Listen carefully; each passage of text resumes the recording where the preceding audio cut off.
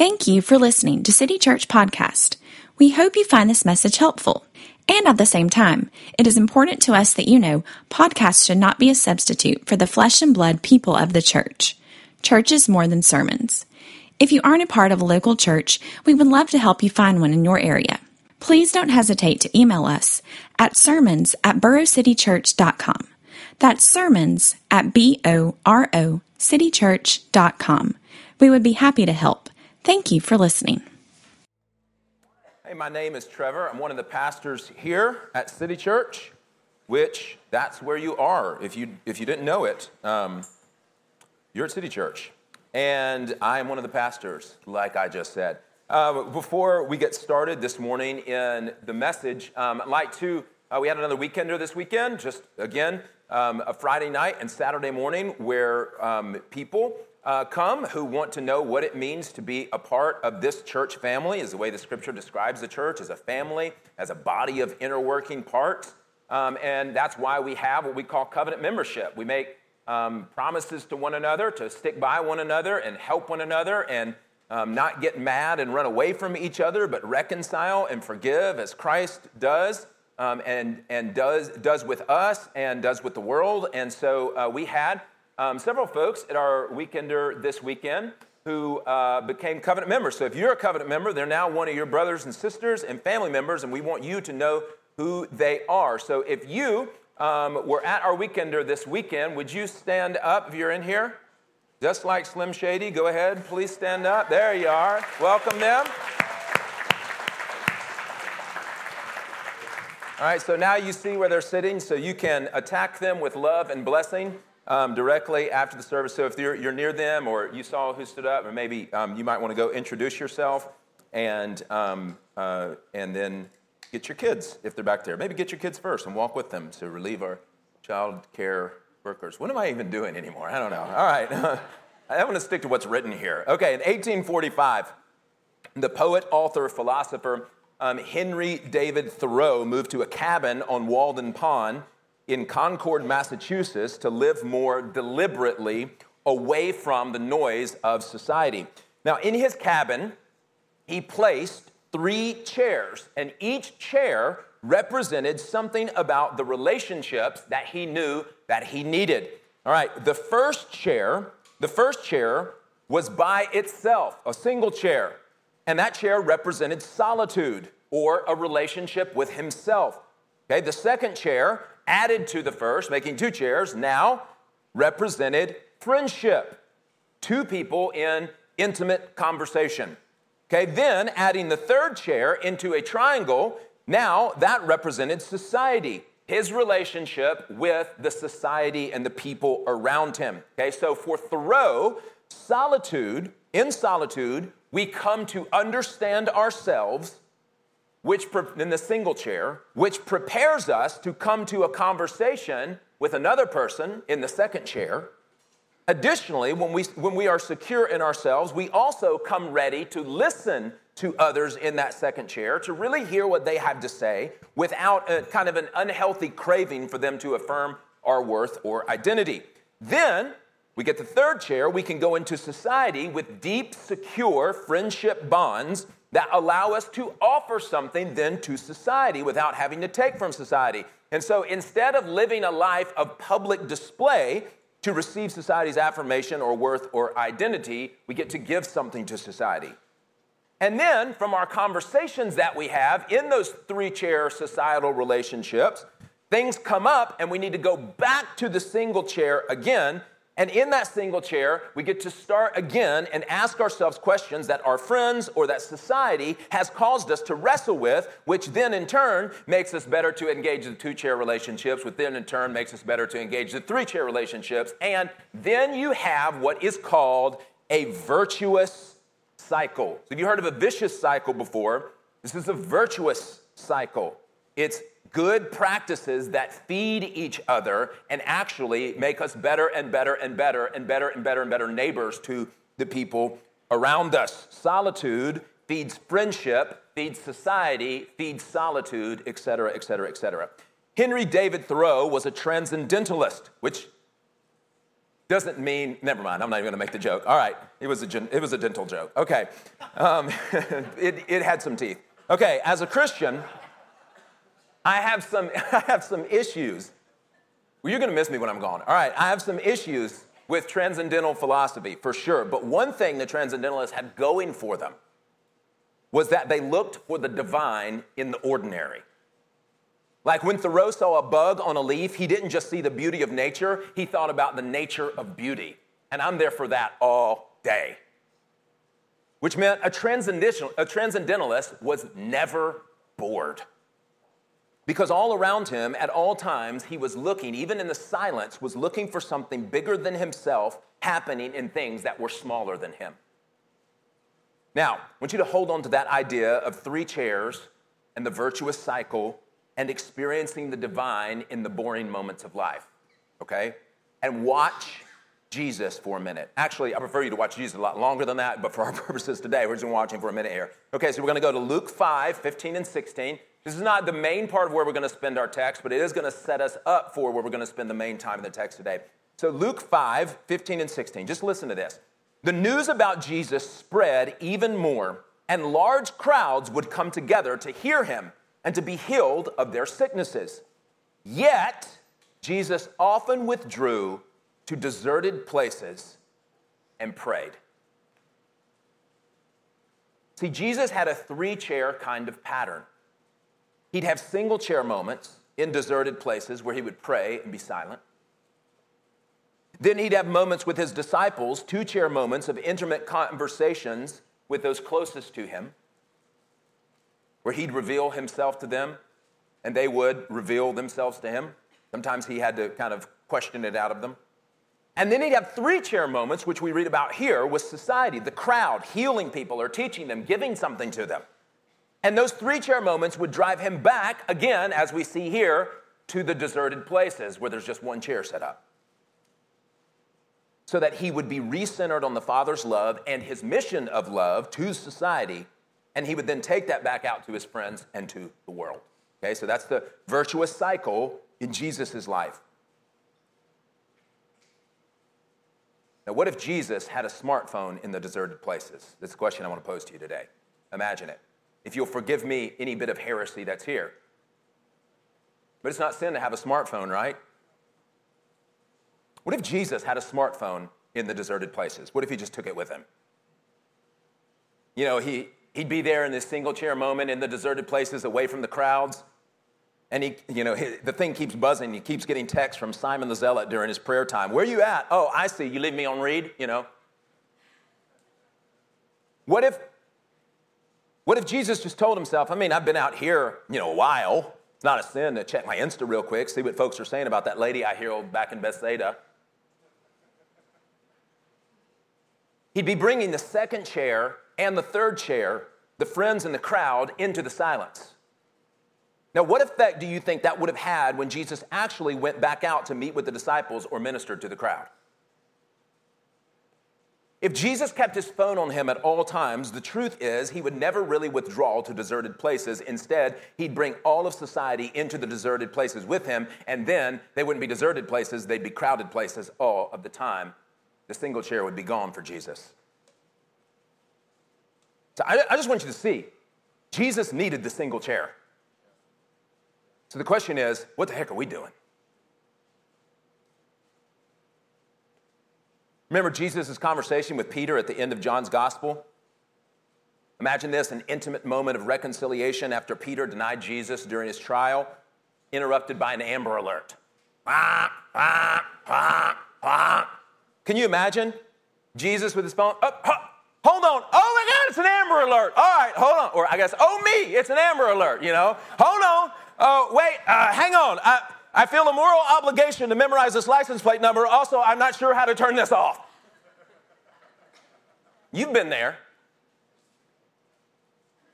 Oh, wait, just a second, Peter. Actually, I got to go. The ladies that came to the tomb Sunday morning are here, and I told them I'd meet them for brunch. Can we pick this up next week? As he's talking to Peter, like trying to, remind Peter that he loves him and remind Peter of his mission. Can you imagine that, just being interrupted in that moment? Or imagine Jesus at the feeding of the 5,000 when Philip comes up and says, These folks are really hungry, but Jesus is catching up on all the Marvel movies on Disney+, so he says, just have them wait another hour until I get done here, and then 75% of the crowd leaves to get something to eat and never comes back. But at least Jesus knows how Thanos is defeated. The thing is, we all know that our screens often interrupt each of the three chairs that are so important for us to be the self-understanding, relational, and societal giving beings that he created us to be, cultivating people. In fact, up to this point in this series on forming radically normal habits, we've offered you a habit for each chair. We started with scripture prayer, quiet meditation on God's word in deserted places. That's the single chair. Last week, we talked about speaking blessing into other people's lives. It's intimate, face-to-face, in a way that sees another person that you're in a relationship with and responds to them. It takes two chairs to give a blessing. That's a 2-chair practice. And then Dustin led us a couple of weeks ago to think about hospitality, opening up your home or a meal for people, particularly people on the margins of society. It's communal. It's a way to minister to those on the outs. That's a 3-chair discipline. And so we've given you a single chair, a 2-chair, and a 3-chair discipline, all right? But if any of those 1, 2, or 3-chair disciplines get interrupted by our phones or media subscriptions, all of them suffer because it's a virtuous circle. It's a virtuous cycle. You take one out, all of them suffer. And then we become only a facsimile, a zombie, a shell of who God is calling us to be. So today, I'm talking about a habit that seems radical that we want to normalize to help you participate in all 3 of those chairs.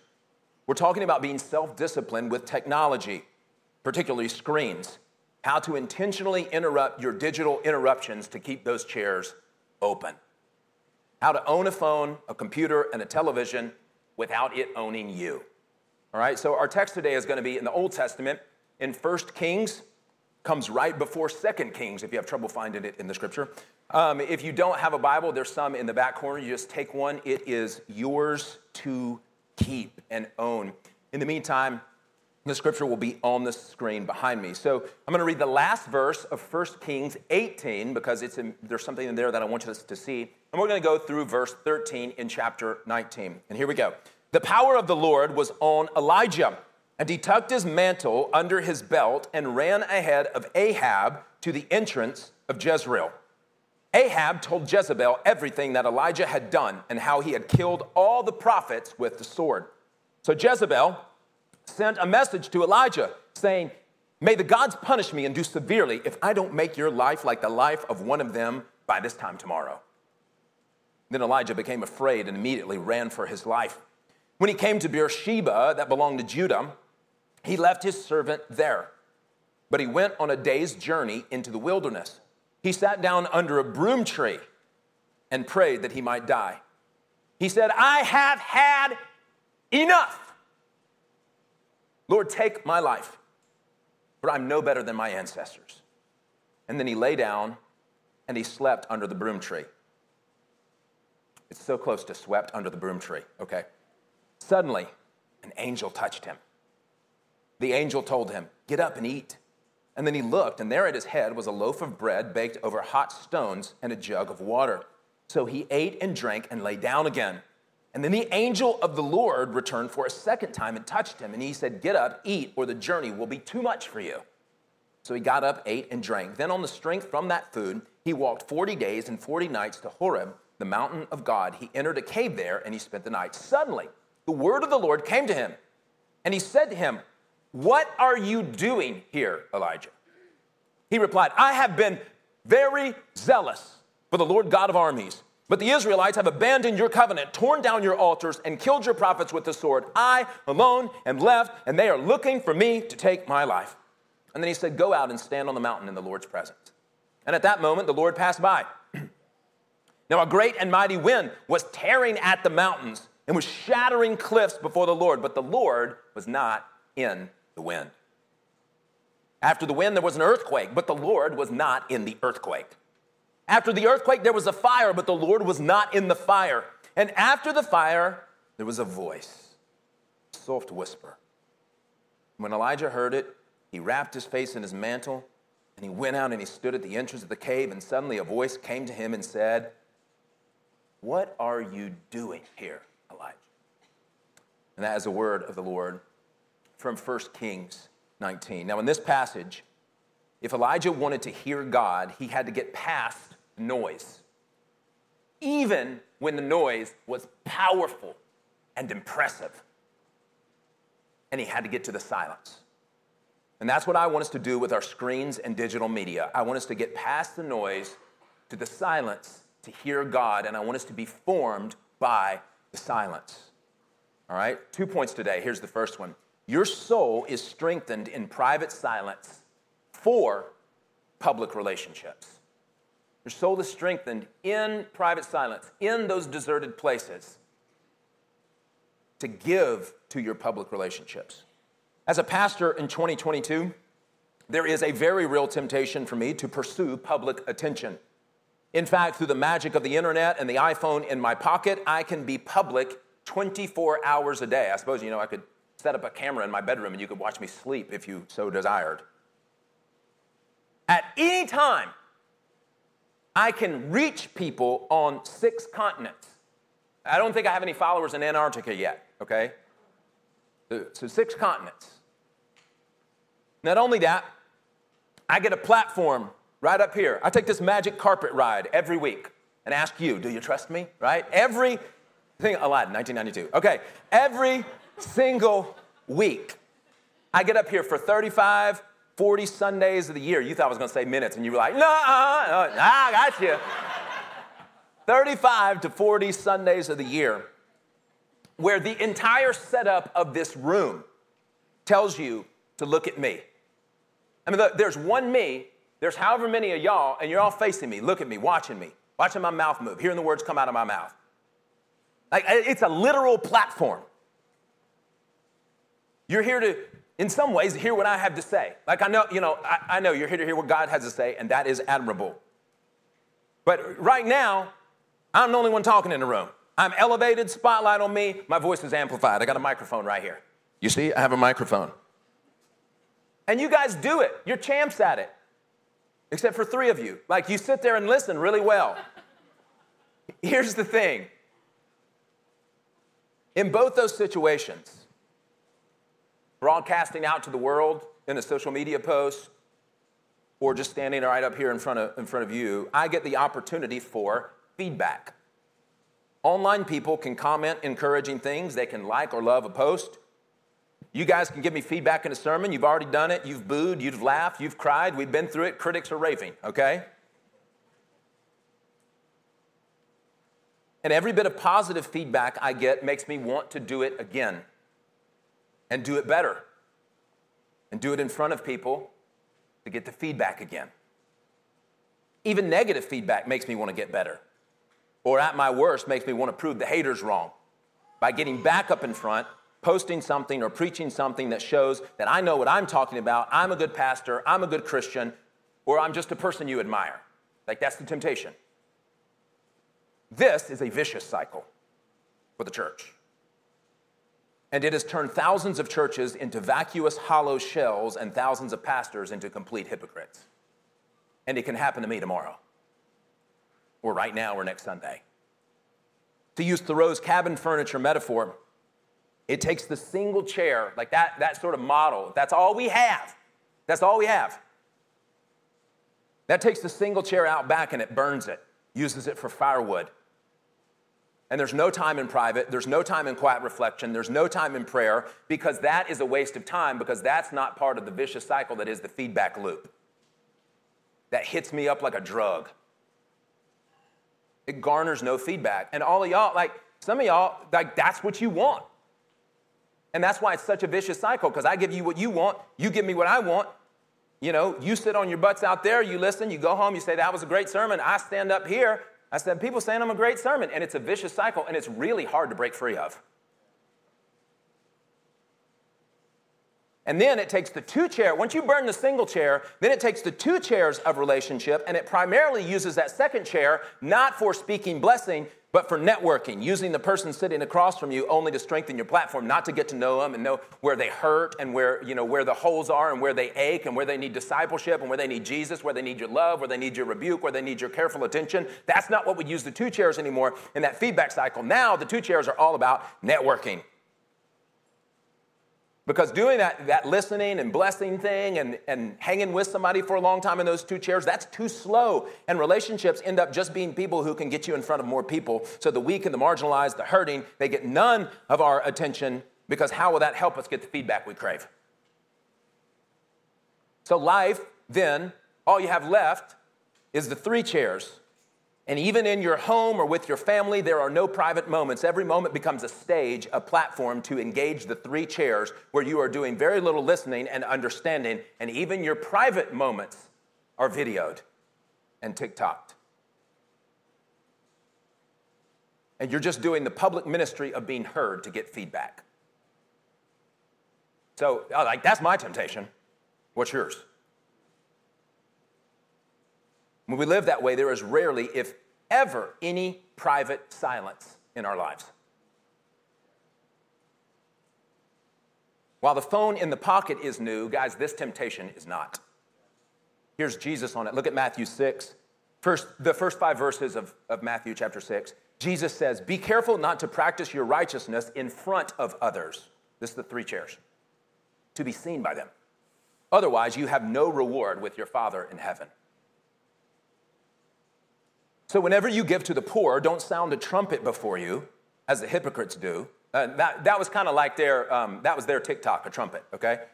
Don't sound a trumpet before you, as the hypocrites do in the synagogues and on the streets, to be applauded by people. We've been wanting this feedback loop, this applause feedback loop for a long time. I mean, here it is, guys. This is the ancient text, 2,000 years. To be applauded by people. Truly, I tell you, Jesus says, they have their reward. In other words, Jesus is affirming here. You get something out of that, out of the applause of the crowd? You absolutely do. And he says that. It's a reward. It will be rewarding. But look what you lose. He says you have no reward with your Father in heaven. Anybody want to trade that? Like, that's red soup for birthright kind of stuff. Okay? Truly, I tell you, they have the reward. But when you give to the poor, he tells you how to do it. Don't let your left hand know what your right hand is doing, so that your giving may be in secret, and your Father who sees in secret will reward you. Who sees in secret? Who do we give access to the secret places? The Lord.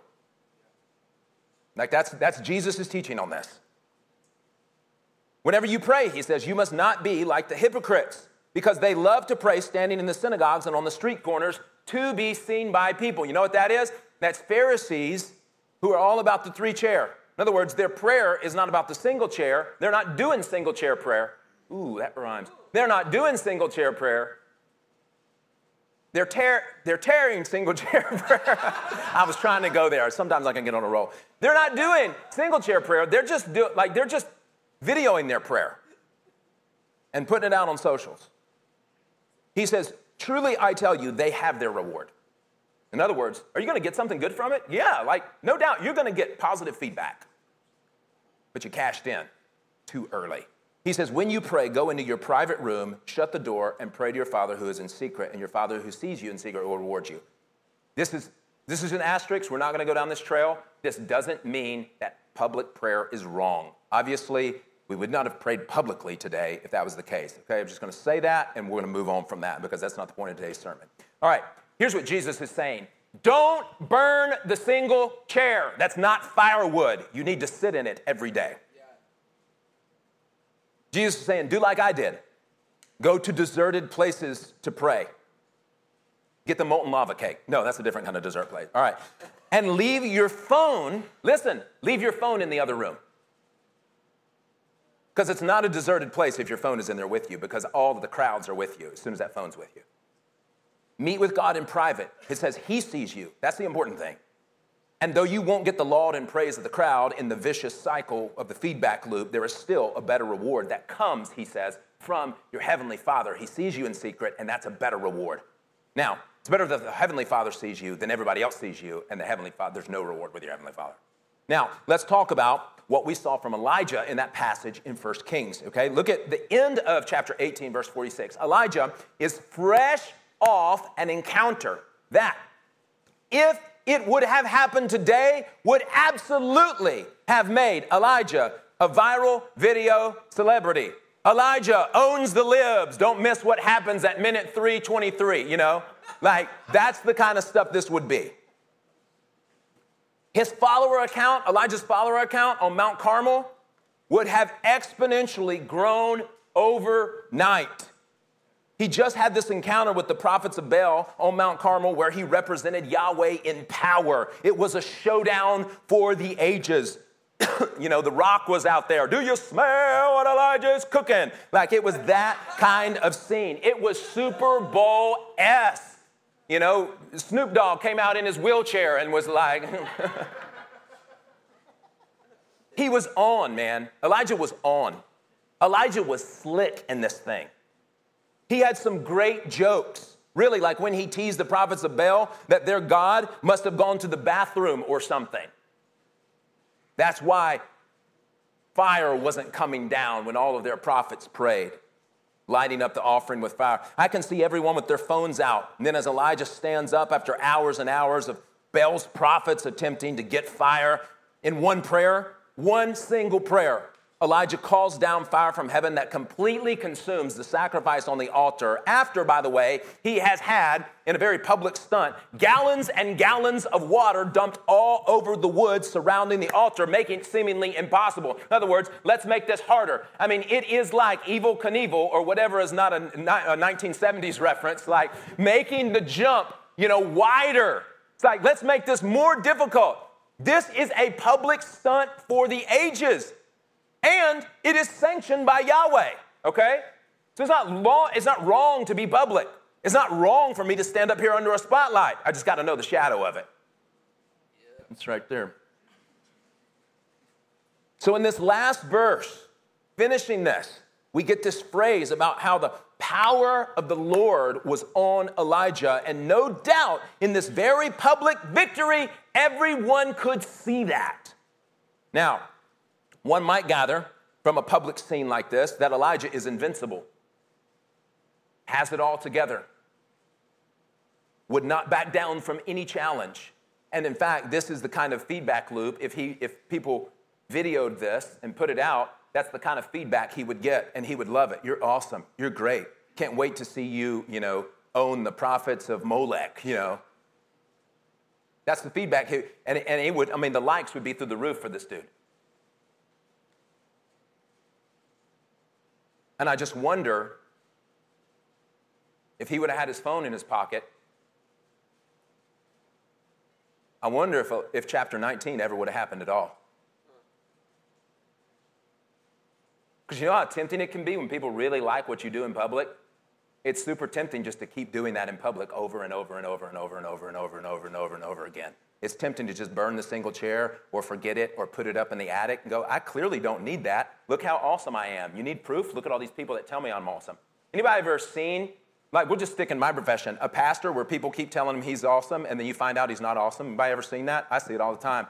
I have a book jacket up on my wall in there, endorsed by pastors about how dangerous ministry is. 3 of them are no longer in ministry. One of them's not even a Christian anymore. I don't even need the book anymore. I threw the book out. I just keep the jacket. And I put it up, and I circle all their endorsements on the back of their book about how needed that book is, about how dangerous ministry is. It's in my face every day.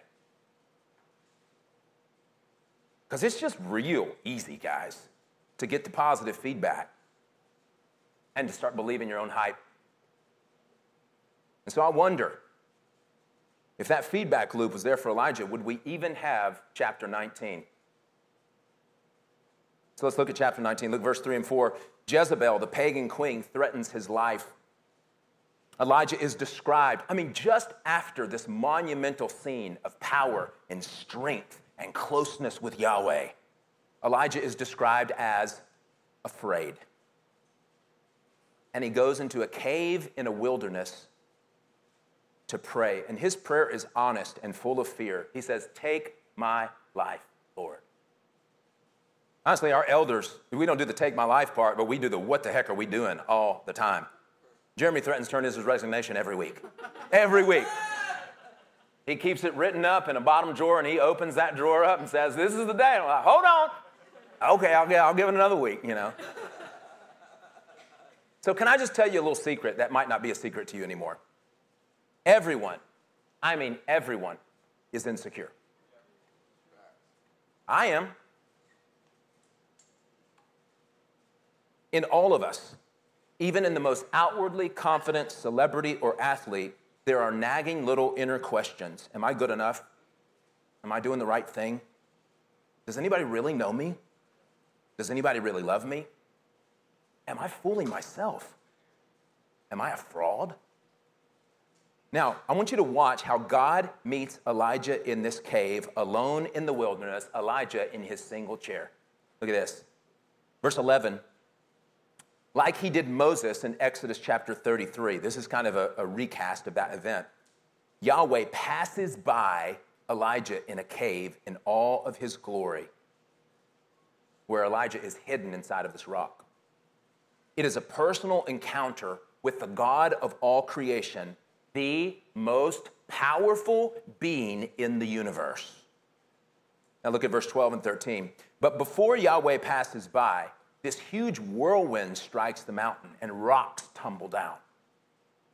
And then the earth shakes. And then Elijah sees fire flash in front of his eyes. And yet the scripture says none of that was Yahweh. It's like Yahweh's pump faking with power. That was basketball, just in case you didn't know. That's not how he would reveal his glory in this single chair moment to Elijah. By the way, it's not how he did in Moses in Exodus 33. You know what it came through? It came through a voice. Words. It's like the most powerful being in the universe, Yahweh himself, pulls up a chair next to Elijah's single chair, and they have a two-chair moment. Can you imagine that with the Lord? The most powerful being in the universe sits down for a chat. All of the stuff that would make for an incredible viral video, the Lord wasn't in any of that. And I wonder about Elijah. If Elijah had a phone in his pocket in that cave, what do you think he would have recorded and sent out? The wind, the earthquake, and the fire. With his selfie stick. Oh my gosh, guys, this has to be God. This is such a God moment. And while he's editing his TikTok or his Instagram post, guess what he misses? The gentle whisper. Yeah. My God. You know what we have in our pockets? That temptation almost every minute of the day. We're being shaped by it. It's changing us. And you can take it seriously or you can write it off. But I'm telling you, humanity, while we're on one hand the same, we have new tools to destroy ourselves. And God could have been in all of the powerful stuff. In fact, in Scripture, in all of these ways throughout Scripture, we actually see Yahweh in mighty winds and in earthquakes and in fire. Like that stuff does happen, no doubt. And no doubt God is powerful and can do stuff that's worthy of a social media post. Like I'm totally on board with that. However, that's not what Elijah needs in his insecurity and fear. He has to recognize this as a single chair moment, and it needs to stay a single chair moment. That's not what he needs in this wilderness retreat. That's not what he needs in the cave. It's not a 3-chair moment. What he needs is the Lord's voice in a soft whisper. The Hebrew language here is very mysterious. It's literally a still silence. God in the still silence. The voice of the Lord came in a still silence. And notice the self-reflective question. I love what God does. It reminds me of what Jesus does with Peter at the end of the Gospel of John, where he just asked Peter the same question 3 times. Do you love me? Do you love me? Do you love me? And Yahweh does it here with Elijah. He asked him the question twice. What are you doing here, Elijah? And then God puts on this powerful display where Elijah hears nothing, and then on all of the shaking and blowing in fire, but it is in the moment of silence that God says again, after all this stuff has passed, God shows up again in a voice and says, now, hey buddy, seriously, what are you doing here? From here, in this quiet single-chair moment in God's presence, Elijah is sent out for some 2-chair conversations and some more 3-chair public ministry. It is in this single-chair moment that he is refueled with confidence to go back out, exactly what Jesus does in the deserted places. Yeah, that's good. Because it is in the private, still, silent moments filled with scripture, prayer, hearing the Lord speak, where he will ask you questions like, what are you doing here, Trevor? No, really, what are you doing here, Trevor? It's in the wrestling we do with God in the quiet, in the dark, in the moments that cannot be videoed or posted. It's in the wilderness, in the cave. It's like we talked about with Jacob last week or a couple of weeks ago with Jacob, like at the edge of the river, and he sent all his belongings over, and he's there in the dark, and he wrestles with an angel of the Lord. Like when we eliminate those moments by bringing our phone into it, guys, we lose something that is fundamental to knowing God. Those are not times that are fit for public consumption. That's when God meets us and reframes the way we see ourselves, the way we see him, and he sets us up to give to the world instead of clamor for feedback from the world. You've heard it said, pics or it didn't happen. I say to you, rather, if you want it to happen, put the phone away. By it, I mean truly beautiful, deepening, life-altering, 2-chair and 3-chair moments. If you want them to happen, you got to put the phone away for the single-chair moments. They are all fueled by the single chair. And then when you go, again, into society like that or into relationships like that, you will actually come into things that give you fuel to go back to the single chair moments, have more conversations with God about, man, I'm really thinking about this because this person said this to me. Or I'm really thinking about this because this is going on in our society. And then you get the single chair moments over again, and that refuels you. You get in the virtuous cycle instead of the vicious feedback cycle of like being a public display. And nothing interrupts your single chair moments of listening to God like bringing the entire world into those moments with text, emails, social media posts, or games. Y'all, my son introduced me to Retro Bowl a couple weeks ago, and I got addicted really quick, okay? So I had to delete it off my phone because it's an awesome game. I love games. I love video games. Can I just tell you that? Now, they just released it on the Switch. I found it. Now I put it on the Switch. But you know what I don't do with my Switch? I don't take it with me. I had to get it off my phone. Because it'd be like, I'd sneak back there. These guys didn't know this, but I was like, I got to get a fix of Retro Bowl. I'll go back in the nurse's mother's room. I'll play a quick game. That's how weak I am. I'm just telling you guys. I literally am platform, but I'm like you, man. I'm weak. Like I have to do stuff like no games on phones, no games on phones, no games on phones. Because I will win the Retro Bowl over, draft a new, class players up there, get my quarterback when he can throw further. Like, that's what I'll do. Digital media interrupts your silence and counterfeits your relationships. That's what's at stake. First off, I'm going to be brief with this point that deserves a lot more explanation and understanding, so I'm going to do it 2 weeks in a row. I'm going to recommend that you read Chris Martin's book, Terms. Chris, wave your hand. I swear he doesn't ask me to do this. Here's a covenant member. Here's a family member that has written a real, give him a hand. He has written, I finished it last week. He has written an excellent book that honestly just comprises a lot of research. I've read a ton of the stuff that he references in this book, and so I know what's the content of those books, and I've struggled to put all that content in one place. Chris has done it, and he's done it in a very readable, very understanding way so that you both know the history of our social internet, and you also know the effects of it, and because he's your brother in Christ, he talks to you about ways to mitigate that and interrupt those interruptions in a way that honors Christ. So I would suggest you get on Amazon and buy Chris's book, Terms of Service. And then when you do, give him a rating, which is another problem I'll talk about later in a different time, the way that everything is down to 5 stars. But it's the way we got to do it now, and he's got a baby to feed. All right, so. And I swear, Chris would never ask me to do that. And so this is all me legitimately telling you this is a great resource that you need to get. So I'm not going to spend a lot of time on that. Go get Terms of Service. But let's talk about Blaise Pascal for a second. I've shared this with you before. It is an incredible quote that haunts me often. Blaise Pascal said, "All of humanity's problems stem from man's inability to sit quietly in a room alone." Now, Blaise Pascal wrote that in the 1600s. There was no smartphone, no movies, no television, no social media in the 1600s. That's when he wrote that. That's what Blaise Pascal was observing in the 1600s, which tells me, on one hand, this is not a new problem. The problem of humanity trying to avoid the quiet, the boring moments, the sort of times where you hear God say, "What are you doing here?" That is a very old problem. Like we've seen it already in the ancient text, New Testament and Old Testament. We see it in the 1600s with Blaise Pascal, and we see it now. Okay. However, the tools we have to mitigate the quiet, to stave off the boredom that provides opportunity to hear from God and be refreshed and sent back out to our relationship and society, well, we've got more ways than ever to distract ourselves. First, digital media from a TV or a phone or a computer, it interrupts your silence. It's possible from the moment you wake up to the moment you close your eyes to sleep to passively receive shiny, exciting, powerful information. You ever had this experience? You sit down and read your Bible, you take your phone with you, maybe you're reading it on your phone, you're reading your Bible on your phone, and then you get a text message. And you look at the text message, you can't help it, like you're so trained to do it. You're like a mouse in a cheese maze, okay? And you're like, oh, it's my friend. I wonder what they wrote. Curiosity is killing you.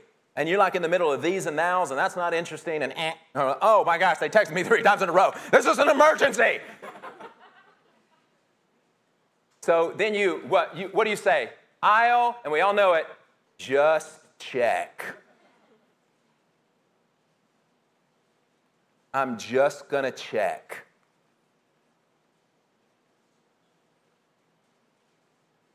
And suddenly, boom, it's 38 minutes later. You've watched 3 YouTube videos, replied to an email, and know that Wyoming is expecting record snow next week. Hey, that's happened to me. And you're like, what am I doing? Like, I start asking myself, where are you, Trevor? Like, what universe do you live in? You look around and you say, what just happened? In fact, it happens to me nearly every single time I have my phone in the same room with me. When I go into private to meet with God, I end up meeting with an email, a text message, the news, or a funny video.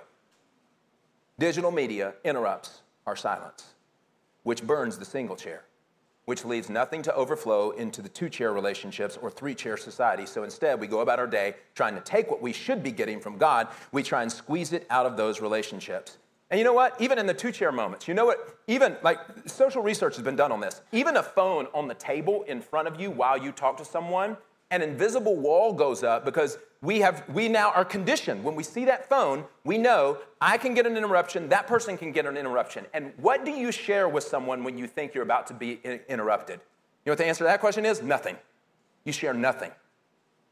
It's in private mode. That's why people get stuck on elevators. You can be a total stranger. You get stuck on an elevator where your phone doesn't work, guess what? You're about to open your life up. You're about to have a friend or enemy for life. You get stuck on an elevator with somebody. Trapped in a cave, phone broken, guess who you about to get to know? Because everybody knows we ain't going anywhere. I have no choice but to talk to you. We might as well get real. I mean, guys, you know, kids will, like this is in books and such that I've read, okay? Kids will go off to camps where they're forced to turn off their phones. And they interview some of these kids after they go to these social media quiet camps or phone quiet camps. And the kids, you know,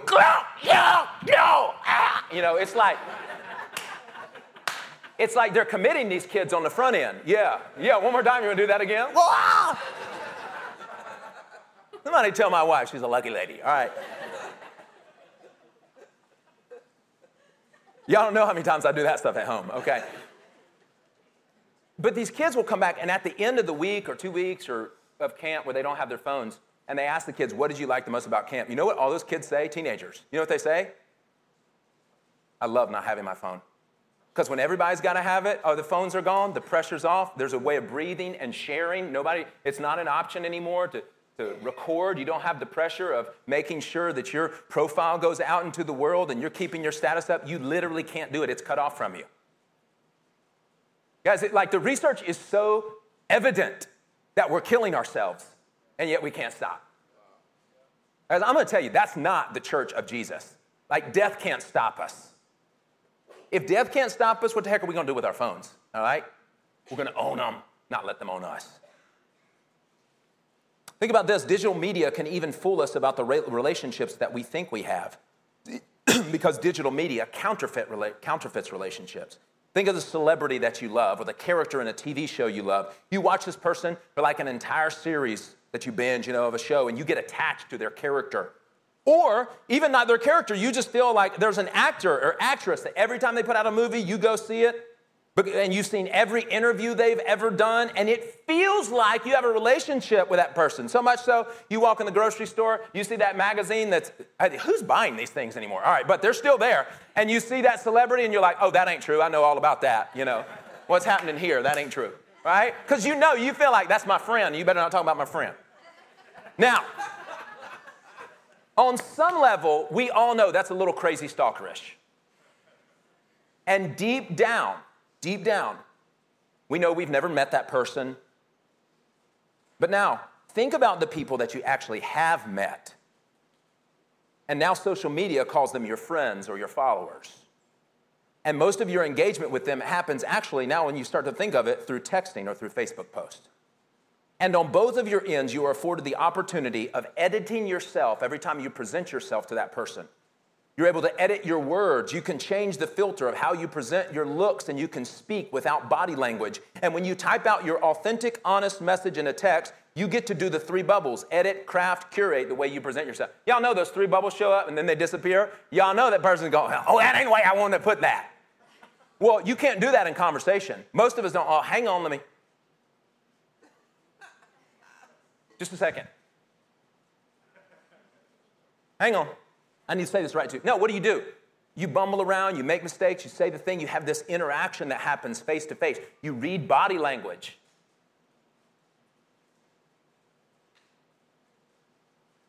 Even on Marco Polo, you ever catch yourself using the first couple of seconds evaluating how you look? I've never done this. Other people have.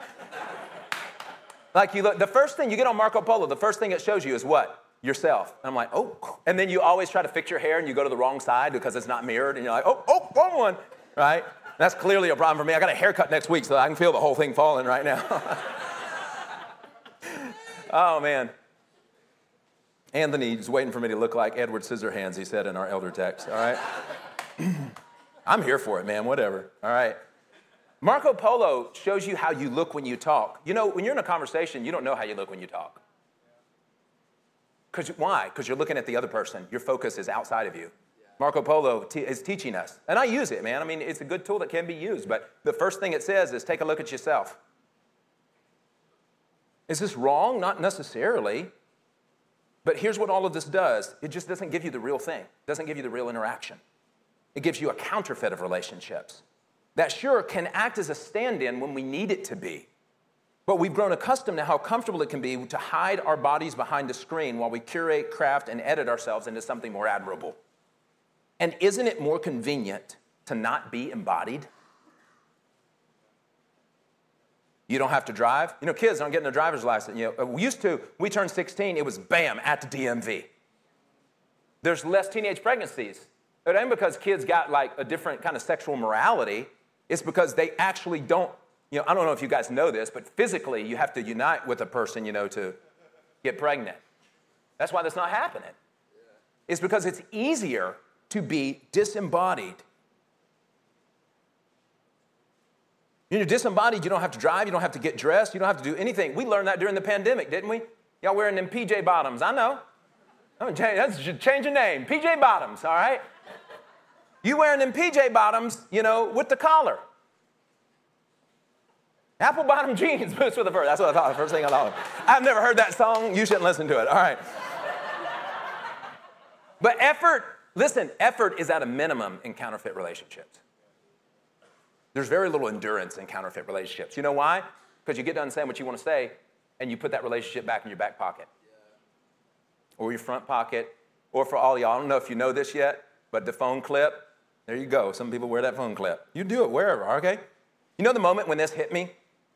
In my marriage, I noticed I was talking differently to my wife than I was when I would text than I was talking to her in person. I noticed I was actually being more intimate in what I would share with her over text than what I would share with her face-to-face. Guys, that's a huge problem. Like guys is in the unisex, guys and gals. That's a huge problem. Huge problem. Huge problem. If I can't talk to my wife face-to-face, I have to go to a screen and mitigate the uncomfortableness of being face-to-face and opening them up. Guys, that's running from embodiment. You know who didn't run from embodiment? Jesus. He is God embodied. He limited himself. All right, let's talk about, we got to finish up. Here's how we're going to finish. Let's talk about habits and practices. This is a practicing series, so let me give you one. Here's a one chair and a 2-chair practice. Really simple. Scripture before phone and leave the phone in another room. That's your 1-chair practice. Do it. Put it in another room. Make it difficult to get to. Make yourself, if you're going to get to your phone, make it uncomfortable to get to. 2-chair practice, okay? In other words, when you're having conversations, keep your phone on Dungeons and Dragons. No, that's do not disturb. Keep your phone on do not disturb, out of sight in conversations. Now, there's a million more practices I could give you for technology, but I know we won't all do them, so I'm just trying to narrow it down. So when you're in a relationship, when you're in conversation, don't put your phone in sight. Put it out of sight. In a purse, in a man bag, in a back pocket. It's better if it's off of your body, and if it's on do not disturb, it's not going to ring. Okay? Scripture before phone. In other words, I'm not going to check the weather, the news, or anything else before I get in that scripture prayer. And during that scripture prayer, I'm going to leave my phone in another room. Because then you're going to be tempted to read one verse and you go, okay, I've done that, and my friend just texted me 4 times. They're probably dying. I need to, very few times have you ever gotten a text, where you needed to go out and rescue, orphans from the burning orphanage, okay? All right, so those are our 2 practices. You keep that phone out of sight on do not disturb so it doesn't interrupt those conversations, and scripture before phone, and leave that phone in another room, okay? Go pick up your phone afterwards. Read the news afterwards. Check the weather afterwards. All right. And now for our habit building tips of the week. Make bad habits difficult. That's what we talked about in leaving that phone in the other room. It's difficult. I got to get up. I got to get out from under my covers. I got to walk in there to check this phone. I might as well leave it. Y'all, I read what I get out of Scripture and how the Lord speaks to me, when I'm journaling or whatever. I can tell, it happens every time. If my phone's not in the room, it's so much better. Yeah. So much better. Even though I twitch a little bit at first. It's okay. It'll settle down. All right. Here's your, and then the other one, make good habits rewarding. Make bad habits difficult. Make good habits rewarding. Here's how I do this. Man, it's coffee time, Make yourself a cup of coffee. Make some tea if you need to. And this really can work. Whatever your favorite snack is, you only get to have it when you're reading Scripture without your phone. You can train yourself to do that. Make you some pizza rolls in the morning. By God, whenever. Do the thing. I'm telling you, you have my permission. You pizza roll that thing up if that's what you need, okay? Sit down with your pizza rolls in the morning, whatever you want to do. Last night's calzone, it doesn't matter. If it's a reward to you, do it. I would rather you be fat and know the Lord.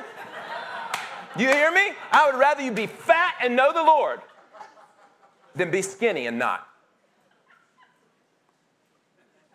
Now, here's the thing. You can't be having calzones and pizza rolls all day because it won't be special in those moments. You have to save it for those moments. You can get your calzones from Luca's Pizza. I see them right down over here. They're delicious, all right? Yeah, we got writers. We got pizza. What else we got in the room? This is incredible, all right? This is your church. All right, here's the last one. And to all the people I love out there in streaming land, I love you. But we need to get embodied in our worship gathering. We're going to cut off the live stream at Easter. If there is ever a day to resurrect a physical experience with the body of Christ, it is Easter. Now, I'm going to talk to you very briefly about this.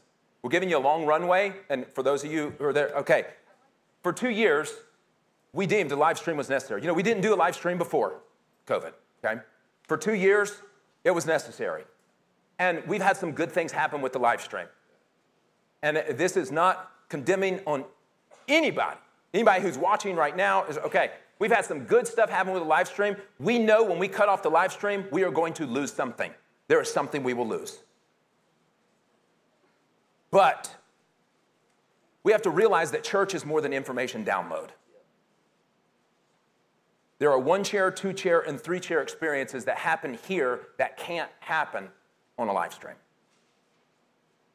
And there's a big fat shadow as long as we leave that running, even unintentionally, you have it running in the back of your brain that I have this safety net, this facsimile of church that I can fall back on. And I would rather you experience the deprivation of that for a week when you're sick than be trained by it for those moments where you go, man, things are crazy right now and the kids are not cooperating.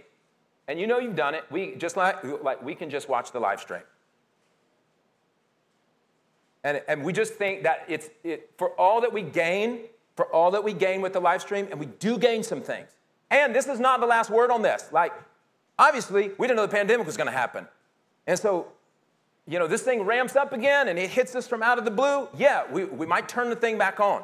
But the shadow that it is casting, this is not just coming from inside our church. This is wisdom that we're getting from all over from the church. The shadow that it is casting and how it is discipling us is just, our elders have just said, man, this is too much. This is not something we thought about yesterday. This is something that we've been thinking about for a long time, a year or more. Almost the day we turned it on. Now, for all of you, some of y'all are not like, you're not even like in the state with us. And I understand that you're watching, and I do think it's wonderful.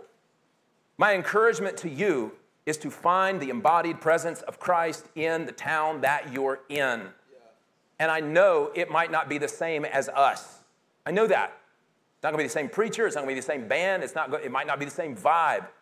But that's part of what it means to have relationships, to get in the nitty-gritty with people and experience like an unedited kind of, hey, man, we have to forgive and reconcile, and we have to do all that embodied.